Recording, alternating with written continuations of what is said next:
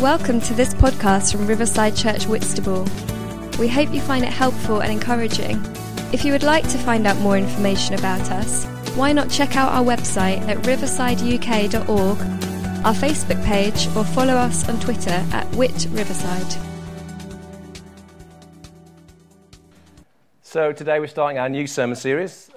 This is our graphic. Here it comes. There we are. Now, many of you have asked, that's not in Riverside, that's not Riverside Sofa. That is just really to help us think about this whole concept of growing.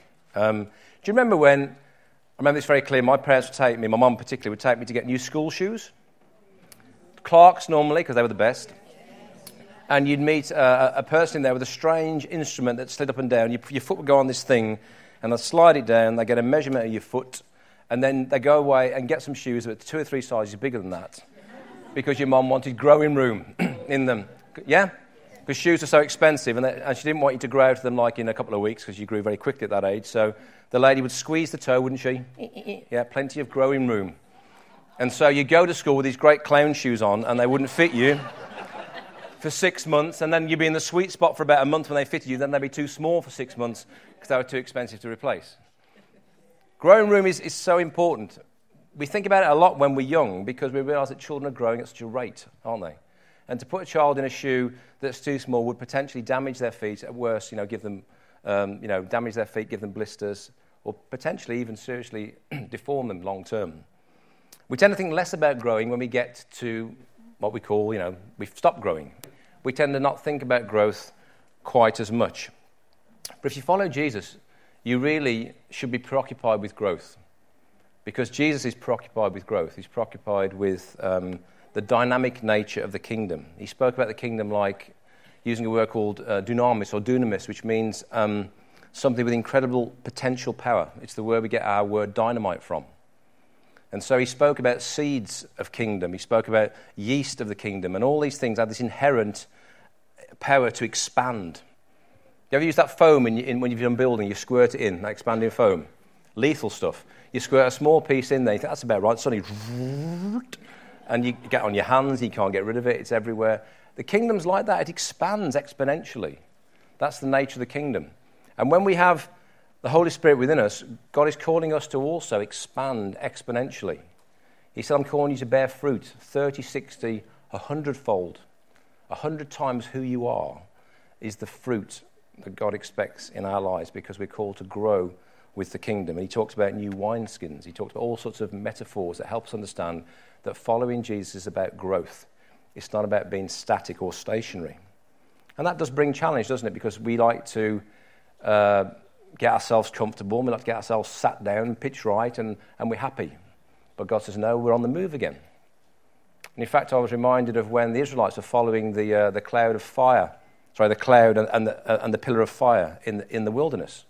And every time the cloud or the pillar stopped, they had to camp and they had to build the tabernacle, which was quite an involved process. It was quite involved for the Levites to construct this mobile worship space that the Ark of the Covenant lived inside. And some days they'd camp for a year, and some days they'd camp for like a day. And can you imagine the Levites? They've put it all up, they've finished it, I've just finished it all off, and then the cloud starts to move off again. They're like, what? Take the whole thing down again. And off they moved. They followed the cloud, and then up it went again. What was God doing? What was God doing? I think he was teaching them obedience. Will you follow me? Will you follow me?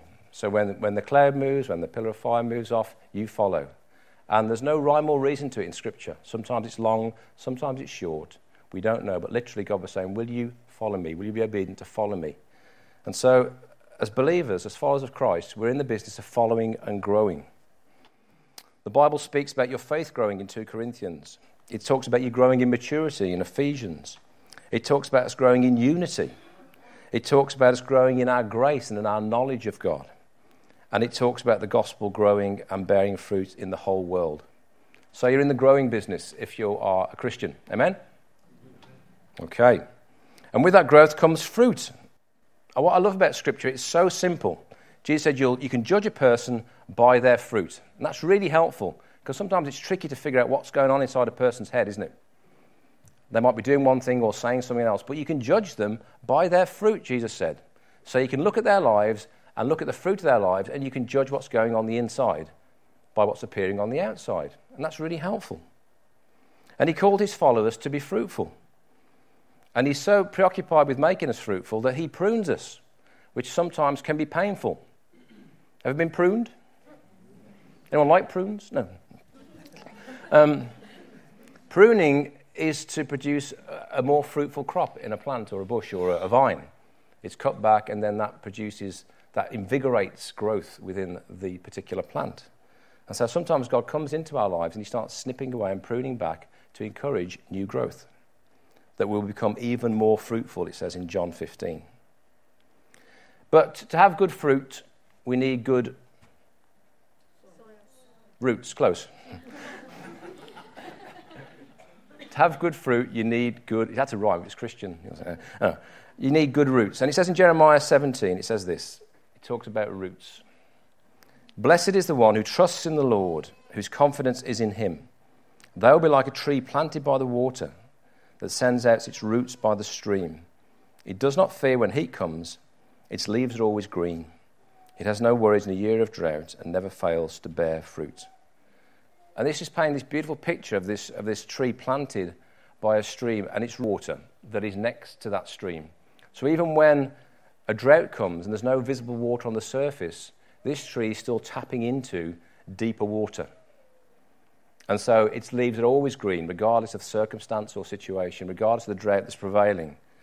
And it's a beautiful picture of someone who is putting their trust deep into God. Because regardless of what's happening in that person's life, their trust goes deeper. It goes beyond their circumstance into deep soil, and it finds deep waters. And these waters nourish and still produce life. And it's a picture for all of us, for the heart of God, for you and I, that we would thrive on this earth, regardless of circumstance, because our roots go deep into Christ. We draw his life into us, and that goes beyond circumstance and situation and prevailing culture. And we never fail to bear fruit. Isn't that amazing? Never fail. Every season, fruitful, fruitful, fruitful. That's God's heart for you in your life. Every season of your life, young, middle-aged, old, every season, never fail to bear fruit. That's God's heart for you. So why the Psalms then? What's this got to do with the Psalms? Well, the theologian N.T. Wright said this. He said, the Psalms represent the Bible's own spiritual root system for the great tree we call Christianity. I'll say that again. The Psalms represent the Bible's own spiritual root system for the great tree we call Christianity. If you're a gardener, you probably find that you need to repot things periodically, yeah? Because they get pot-bound, don't they? You pull them out and all the roots are all intertwined and mashed up and literally have been confined by the pot. And what the Psalms do, they give us room to grow.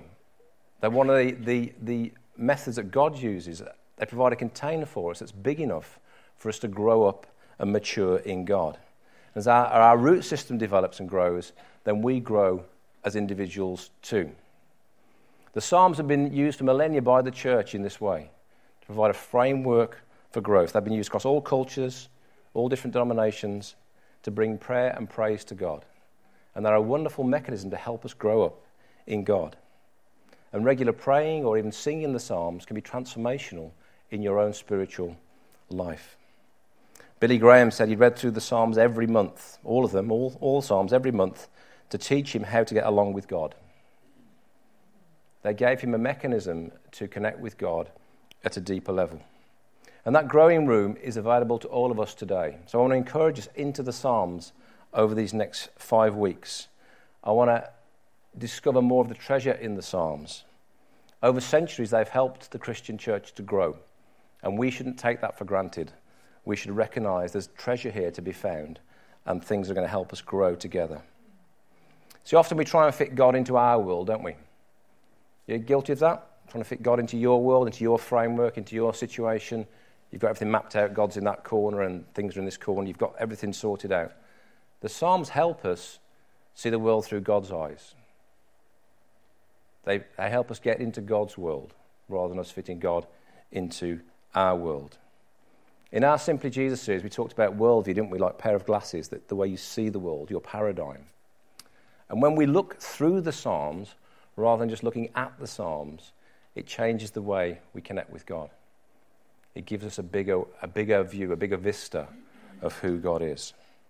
And so we don't just study the Psalms to learn more about the Psalms. We use the Psalms as a lens to see God better. And that's what we're going to do over the next few weeks. The Psalms even change the way we see Jesus. He said in Luke 24:44, everything must be fulfilled that is written about me in the law of Moses, the prophets, and the Psalms.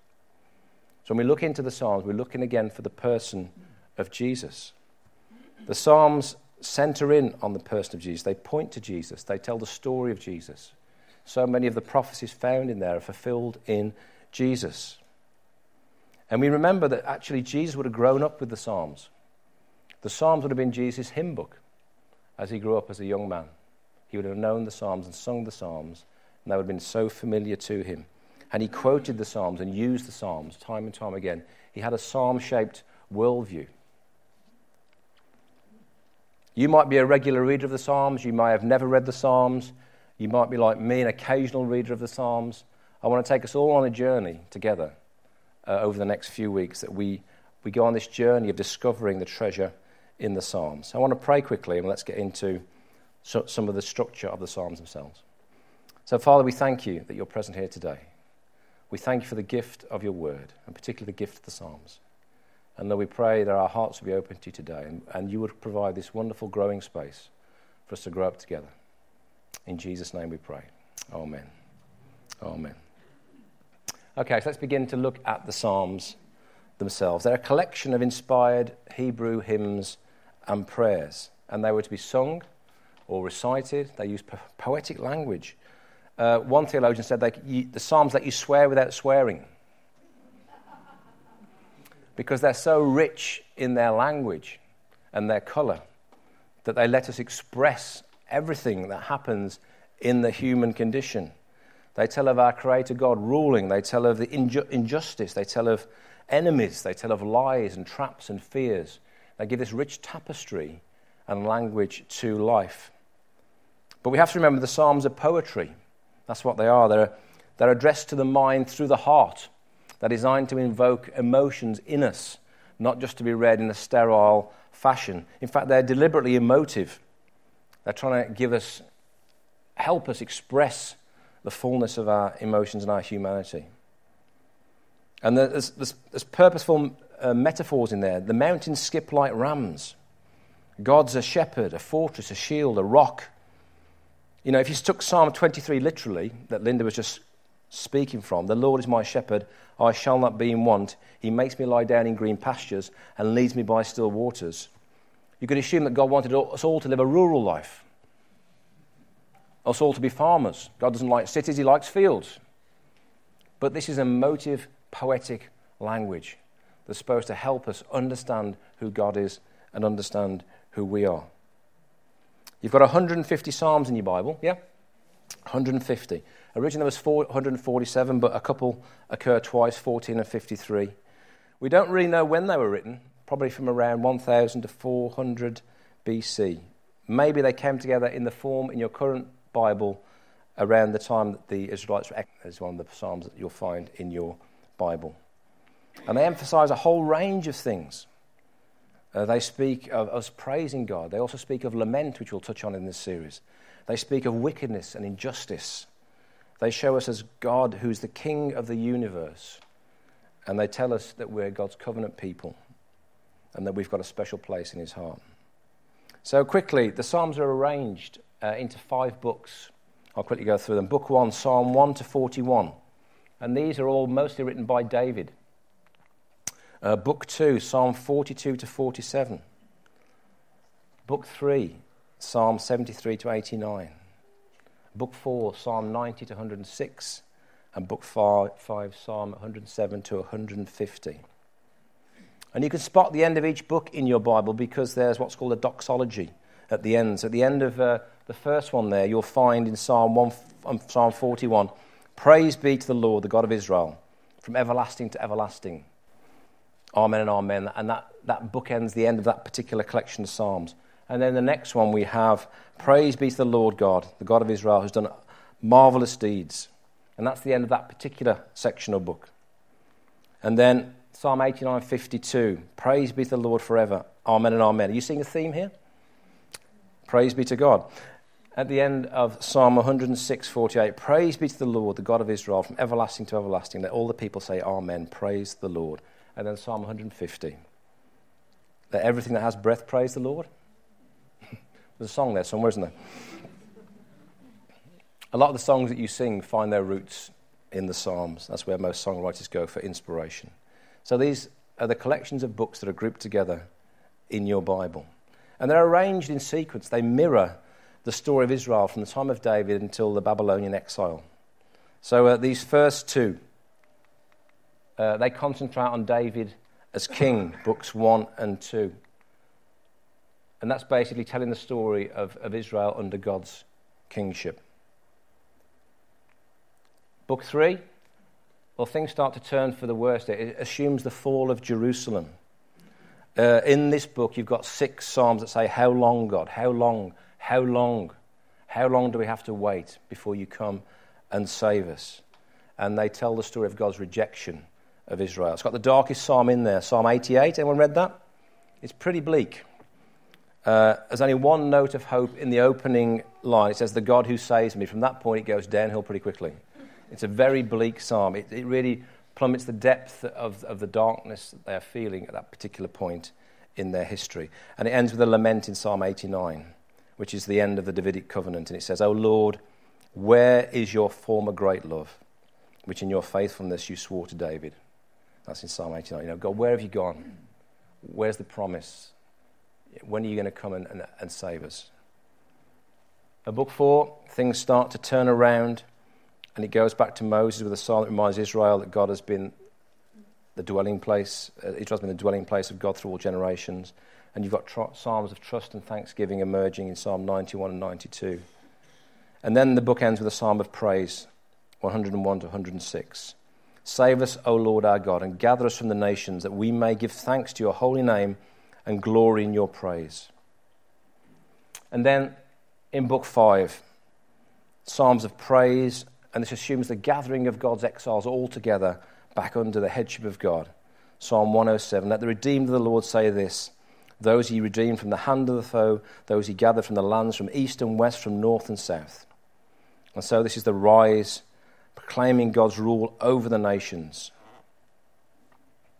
And so that gives you some of the themes that flow through the books of the Psalms. And this is helpful, because the first 3 books are predominantly laments. So if you're feeling like you need to lament, those are the books you can go to in your Bible. You'll find language there that will help you express what's in your heart. And the final 2 books are predominantly around praise and thanksgiving. So your Psalms aren't arranged in your Bible in an ad hoc fashion. They follow a story, they paint a vista, a timeline, an expression. And the Psalms can really help us. And over the next few weeks, we're going to look at the themes of lament and thanksgiving and praise and trust, and some of the language that's there that's going to help us express what's in our hearts. Because God loves you to express what's in your heart. And I want to free you up. If you've grown up in church and you've been kind of told not to do that, well, I'm sorry. But the Bible says that God desires truth in the innermost parts, and we're called to express how we feel to God. So David was great at expressing how he felt to God. When he wrote the Psalms, he used language to express what was going on in his heart. And I want you to feel the same way. You know, in your quiet place, you can swear without swearing. You can express your sadness, your anger, your frustration to God. When you come into church, you don't have to put a face on and pretend to be fine. As we said, fine is great for sandpaper. It's not great for Christians. I love it when people say to me, when I say to people, how are you? And they say, actually, I'm feeling this, or I'm thinking this. That's life, isn't it? Rather than just fine or busy. Those are the 2 standard answers we tend to get these days from a Christian in church. The Psalms will help us unlock our emotions and our feelings and get more real with each other and with God. So let's look at how the Psalms can help us grow in prayer and our personal walk. We've talked about this sense of creating a growing room. Our culture encourages a culture of the self. Amen? It's predominantly a culture of consumerism, of individualism, and entitlement. That's what culture is telling you. Culture is telling you to predominantly be occupied with yourself and what you need and what you want. The Psalms begin to break that down for us. They break down the culture of the self. There's a story of a man who used to take a creative writing class, and it was full of bright young students. But the stuff they were writing was utterly self-absorbed. It was just a retelling of their own experiences.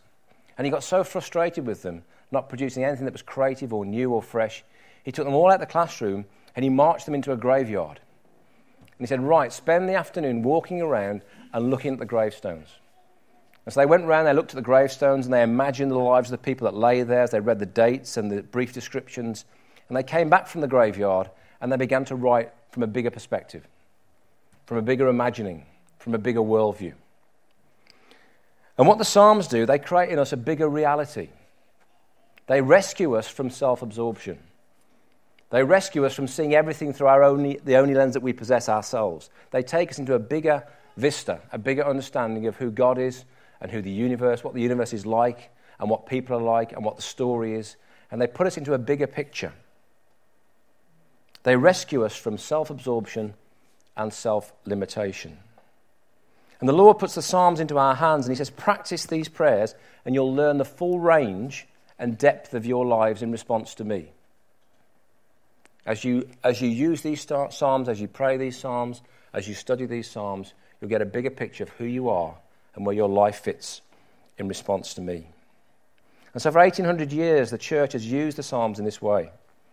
It's only in the past couple of hundred years that they've gone out of fashion and been replaced by other things. But I think we need to rediscover them and discover the treasure that's here. So how can we best use them? Well, one way is it's called the fundamental ascetic form. That sounds quite posh, doesn't it? Those of you in the Anglican Church might know this, but the ascetic bit is the bit that I don't like to do. The ascetic bit is the bit I'm going to do, regardless of how I feel, I'm going to do this. Asceticism is a denying of the self, isn't it? So the ascetic form, it says basically, I'm going to do this whether I feel like it or not. And it looks like this. I'm going to read through the Psalms every month in this way. Sharp intake of breath. So week 1, I'm going to try and get through Psalms 1 through 37. Week 2, 38 to 74. So on and so on. About 5 Psalms a day you can read. And if you do that, you'll get through all the Psalms in the month. So I want to put down a little challenge to us all. Should we try and take this challenge on?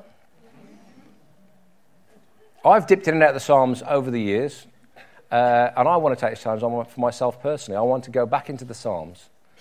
And so we could read 5 Psalms together per day, and in a month we'll have read all the Psalms together. Some of you might say, hang on, I can't do all this lifeless liturgy.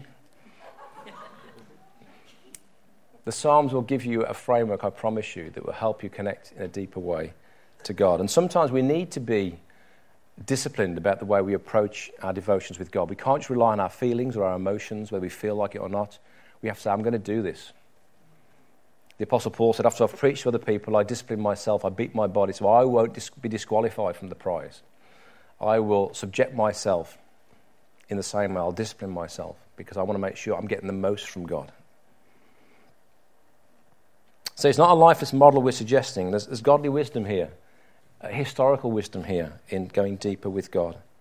St. Augustine, he called the Psalms a school. St. Ambrose called the Psalms a gymnasium, for those of you who want to do a bit more. It's a place where we go for our daily workouts. It's a place where we can get in shape for life with God. And so let's try and do it together. Let's try and go into the Psalms together over the next few weeks. And you don't have to follow that particular method. You can just read 5 Psalms a day, and that will get you through all 150 in a month. And we can add other things into our psalm praying that's quite helpful. This is a model that was suggested by Eugene Peterson, bless him. Daily praying the Psalms coupled with recollected prayer and corporate worship. And this forms a sort of a psalm sandwich that's really helpful to us. The corporate worship is the bit we've been doing today. We gather together and we worship. Wasn't it great today? These guys do a fantastic job. When we get together, we don't just sing songs, we worship together. It's an expression of the church coming together in unity, expressing their passion and their love for God. It's the icing on the cake of what's going on in your lives, hopefully, on a daily basis. So you come and you bring your personal walk with God, and it's collected together into this wonderful corporate expression of worship. Amen? Amen? Some of you aren't convinced, but that's what it should be. That's what it should be. As we collect and gather together as church, we bring together our walks, and we have this wonderful collected corporate celebration. And it adds a vital dimension to our expression as a body of Christ, because we come together and we sing to the Lord, and we encounter his eminence, his grandness. So, recollected prayer, what's that? Well, it sounds funny, but literally all it means is the spontaneous praying that you do throughout the day. Lord, please give me a car parking space. Lord, make the sun shine tomorrow because we've got a barbecue. I'm just pulling your leg. It's all the stuff that you pray throughout the day, all the stuff that comes to mind. It's that continual, ongoing connection with the Lord in prayer. Anything that comes to mind, you bring it to him in prayer. Recollected prayer, that's all it means. And it's that expression of praying continually that talks about in 1 Thessalonians 5:17. And when we have this wonderful sandwich of recollected prayer and psalm praying and corporate worship, we've got a real powerful combination in our lives there for spiritual growth. And we can build it into a bigger composite picture that looks a little bit like this. So those are the things we've talked about: worship, praying the psalms, and recollected prayer. And we can add to that a bit of sun and rain of God's word. So we've talked about, encouraging each other into the word of God. Wonderful to hear what was just spoke about, wasn't it? Someone encouraged to basically get into Hebrews. They went away and read the book. We have to read it to really be nourished by it. So I encourage you again, what's it going to take for you to get back into the Word of God, or get into the Word of God for the first time? Perhaps it's a new translation. Perhaps it's an app. Perhaps it's something else that's going to help you and encourage you into the Word of God. And not only the Word of God you find in your Bible, but the Now Word of God. We encourage you on a Sunday to come forward and receive ministry. And we encourage the people who are praying for you to listen to God and give you a word of God. What's God saying into your life now? And that can be so powerful, particularly when God speaks into a situation that the person praying for you knows nothing about. But God knows and uses that person to bless you and build your faith. So we want to live under that sun and rain of the Word of God coming down into our lives. And then you've got the soil of your spirituality, the place in which you cultivate your prayer life. We talked about this soil, a place that encourages growth and fruit. And we can develop that soil with some disciplines. Discipline toolshed, I've called it, stay with our garden theme. There's things you can add into this that are going to really help you to grow spiritually and cultivate growth in your life. We talk about 5 S's here at Riverside. We talk about the importance of Sundays. That's our first S. We're not just interested on people sitting on chairs. We're interested in gathering together to come together and express God's corporate heart. Amen? So we unify when we come together. We share our experiences, our joys, our sadnesses. We worship together. We pray for one another. We come under the Word together. A powerful expression of something that should be in your tool shed. It isn't just about coming to church. It's about expressing this discipline of your life of gathering together. It says in Scripture, in Hebrews actually, 30 years after the start of the church, do not give up meeting together as some are in the habit of doing. 30 years after the start of the church, people were already saying, I'm not up for that, or it's too difficult, or I've got something else on. We should never give up meeting together as church, not because we just want to sit in a room, but because we want to express God's heart and expression of the church. So Sundays are really important to us. We worship together, we journey together, we celebrate together. Our second S is small groups. We really think that small groups are really important to us because that's where you get to know people. That's where you become known to people and you get to know people deeply. That's where you really get your corners knocked off and where you get supported and encouraged.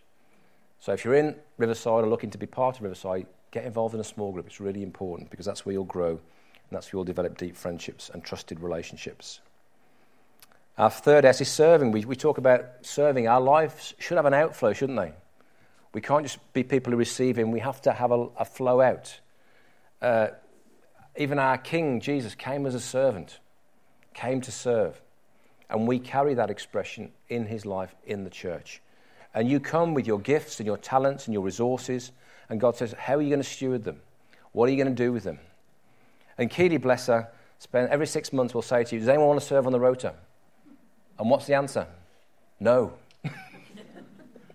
We don't like to volunteer for things. We love to be recruited, don't we? Jesus recruited the 12 disciples. He recruited 72. But it'd be amazing if we had a culture in church whereby actually we say, yes, I'll serve, I'll help. And if we all help and we all serve, and we all model what our servant Jesus did, then church becomes a vibrant place of expression. So I encourage you, if you've not managed to get involved in some way serving yet, get involved. It's a great way to meet friends and a great way to express what God's put in your heart. We talk about the fourth S, we talk about supporting the vision. This is done through stewarding what God's given us. We all have time, we all have energy, we all have resources. How do we use those to support the vision of the church? We don't talk much about money here, but you all sit in an incredible facility that cost about £2 million, okay? And it didn't come out of the clouds, it didn't come out from a stalk, it didn't come from a sugar daddy, it didn't come from anybody else, it came from within. It came from the generosity of the people that are here in this church. And as we look to continue to minister, as we look to develop phase 3, again, we will look to become an increasingly generous church. So I encourage you, if you want to be part of Riverside again, think about how that affects the things that you steward. I think it was Moody who said Christians need 2 conversions, one for their soul and one for their wallet. So is your money coming under God's stewardship? Are you allowing God to grow in your area? And that fits really nicely with this particular talk. We want to be growing continually. We want to have a growth mindset. We want to have hearts that are growing. We want to have characters that are growing. We want to be growing in our love for each other and for our community. And when we add these things into our garden picture, plus occasional maybe you want to throw in other disciplines like fasting or journaling or different things that help you, confession, you end up with a really vital place for spiritual growth. They bring together all this growing room for us. And that's what's created as we bring these different elements together. And the Psalms are so important in this piece because they give us this additional language to help us grow. They take us beyond ourselves and they deepen our understanding of God. So I want to encourage you over these next few weeks as you are reading the Psalms to get honest with God. How are you feeling? How are you feeling about things? Let God use the Psalms to help you express what's going on in your life. Are you expressing joy, disappointment, anger, frustration, unmet promises? What's going on? Get real with God. Express to him what are you feeling. Articulate to him what's in your heart. Cry out to God. Get freed up in that place of connecting with him. The challenge for us over the next 5 weeks is to grow. Amen? To grow together. To grow to become more like Christ. To grow in our connection with each other. To grow in our understanding of God. To grow in our understanding of what church is, what God is to us in the church. We want to grow. So I want to encourage you to stand together.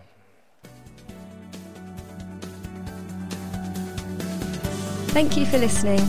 If you would like to contact us about this talk, to hear more or to find out about Riverside Church Whitstable, then visit our website at riversideuk.org. Also, you can contact us through our Facebook page or tweet us at @WhitRiverside.